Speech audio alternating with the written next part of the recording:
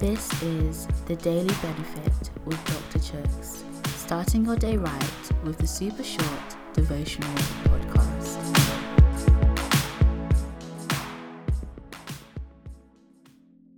Hey guys, today's reading is taken from John chapter 14 verse 12. I can guarantee this truth. Those who believe in me will do the things that I am doing. They will do even greater things because I am going to the Father. So as I left childhood behind, I started to watch a little less animated television and film. I'm definitely not saying none, just ended up watching less. Instead, I would start to prefer real-life dramas, for example.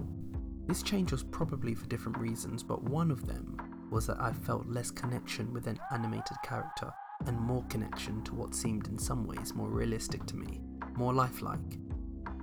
What's interesting is that as Christians, in some ways, we're called to live the unrealistic and unusual life.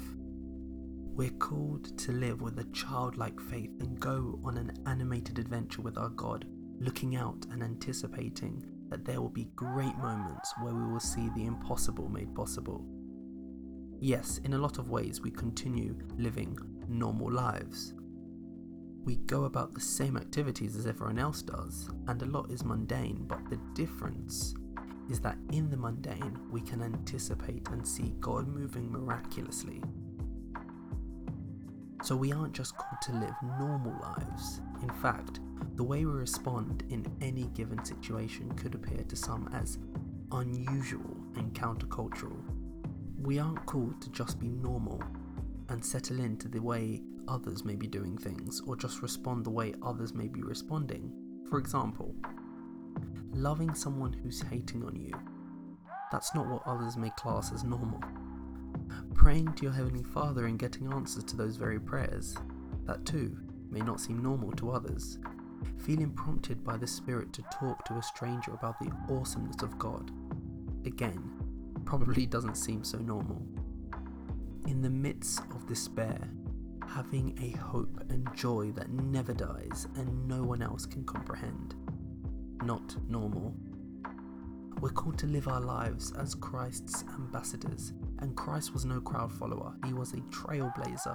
We're called to be his light that shines in the darkness, not pointing to the normal or even well-trodden route, but to the right route, to following Christ. In today's reading, Jesus said, "They," meaning us, "will do even greater things because I am going to the Father." Wow, greater things than Jesus. God did not go through sending Jesus to die on the cross for us to live a life of conformity and to be normal.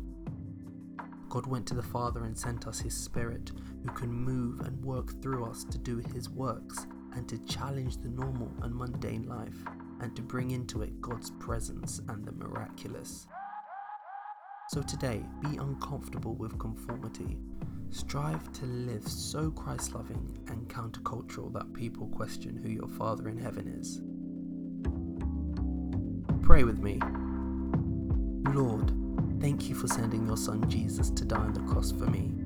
May I leave my comfort zone and live radically for you. In Jesus' name, Amen.